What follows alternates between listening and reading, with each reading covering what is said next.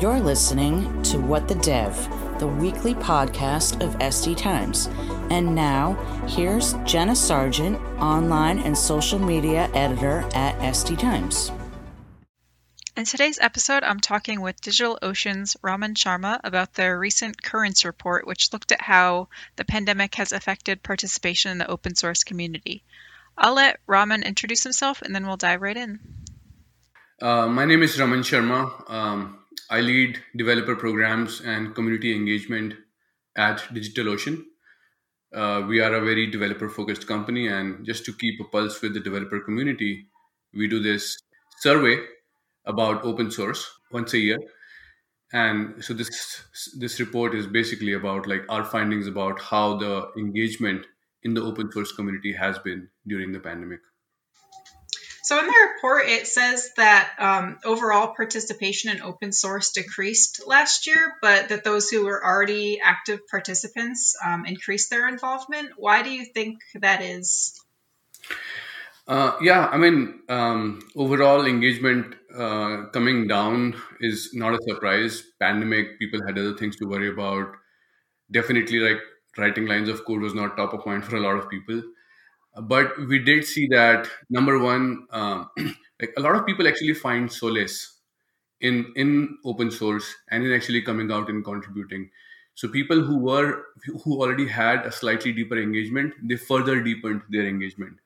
So that was one thing. Besides, like in a lot of cases, although there was a pandemic going on, but people had slightly more time at their hands because of less commute, because of slightly higher productivity in other areas. So I think those reasons kind of contributed to like this deepening of engagement, we believe. What sort of benefits were developers kind of looking to get out of open source participation this past year compared with like in a normal year? Yeah, I mean, one of the big things is around upskilling also. I think a lot of people participate in open source just to get a hang of things, because a lot of like activity around popular technologies in our industry happens in open source these days.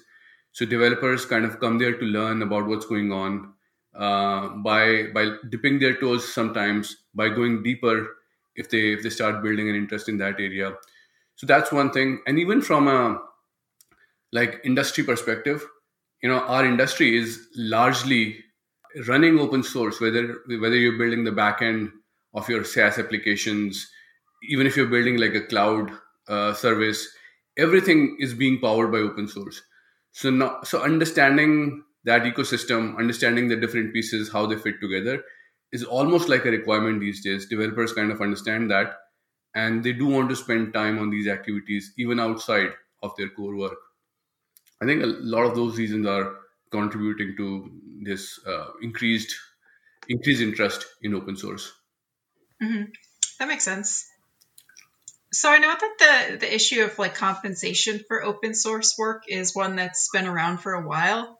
So going off the report, 54% of respondents felt that individuals should be paid for open source work, but only 14% are actually paid for it. Do you envision that that 14% changing, and what would like kind of lead to a shift in the way that like open source contributors are compensated for their efforts?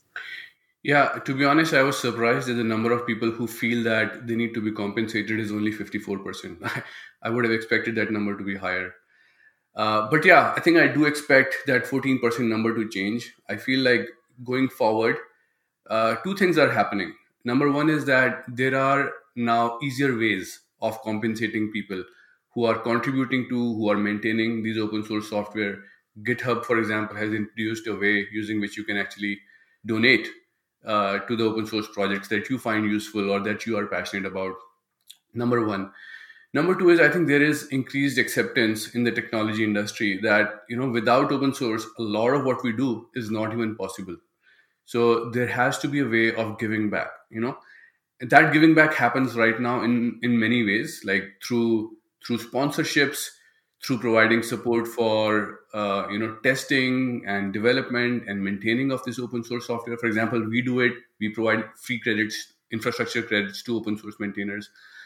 But going ahead, I feel like there are going to be more direct monetary cash contributions.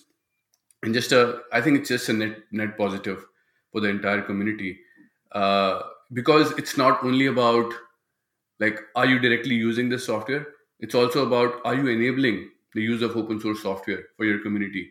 And if you're doing that, you're kind of benefiting from it. So yeah, I do expect that 14% number to go up. I want to talk a bit about the inclusivity section of the report. Yeah. So a majority of respondents believe that open source is inclusive, but if you look at the responses specifically from people who are women, non-binary, or caregivers, those numbers are lower. So can you talk a little bit about that disconnect in perception between different demographics? Yeah, I think it's just a reflection of, how people look at inclusion, right? People who are kind of well represented do not feel that there is a representation problem, and people who are not well represented, I think they see it more clearly, and they have kind of come out and called it out, saying that, hey, no, it's not inclusive. And I feel there are a number of ways this can be fixed. Number one is like just creating more awareness that this problem exists, so that 62% people who feel that, oh no, there is no representation problem, they begin to see it clearly, and they are conscious of it, and they themselves are creating more opportunities for inclusion. And second is just like creating more opportunities for people to participate. And by the way you create those opportunities is by lowering the bar of how you get in, whether it is through tooling, whether it is through technical training, whether it is through directed efforts towards bringing more underrepresented people in. And I think a combination of those things is what is going to lower here. I've seen a lot of companies doing this. The first step, obviously, is to just change the ranks of companies that are participating in open source in a big way, so that we can actually set an example through leadership.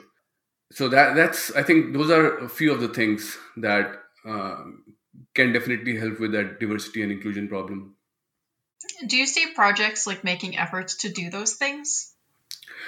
I think those efforts are, I've seen some of those happening right now. Those are kind of, I wouldn't say they're in full flow, only because I think industry overall, not just open source, but the industry overall has a representation problem right now. So we are kind of suffering due to that.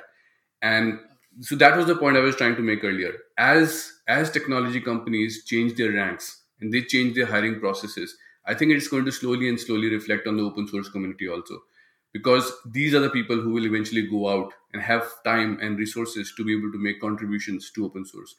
So I think it's going to have a ripple effect on that too.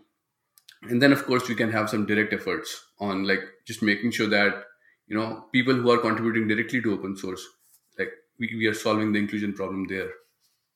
Mm-hmm. Just wanted to ask, is there a key factor takeaway from the report that you would want our listeners to leave with?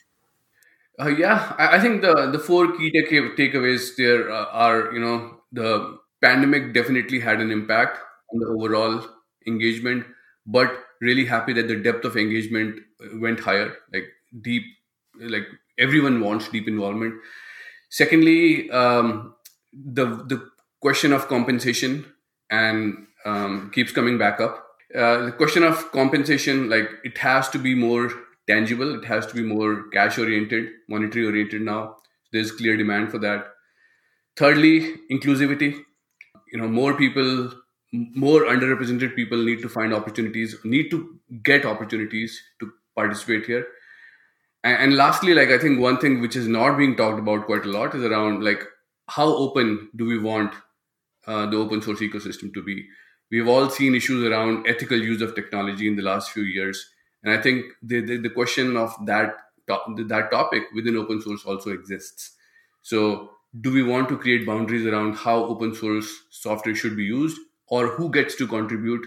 I think those are some of the questions that we dealt with, and we have some interesting findings. Fantastic. Well, thank you so much for taking the time to talk to me today. Yeah, absolutely. My pleasure. For anyone interested, I will include a link to the Currents report in the show notes. Until next time, this has been What the Dev.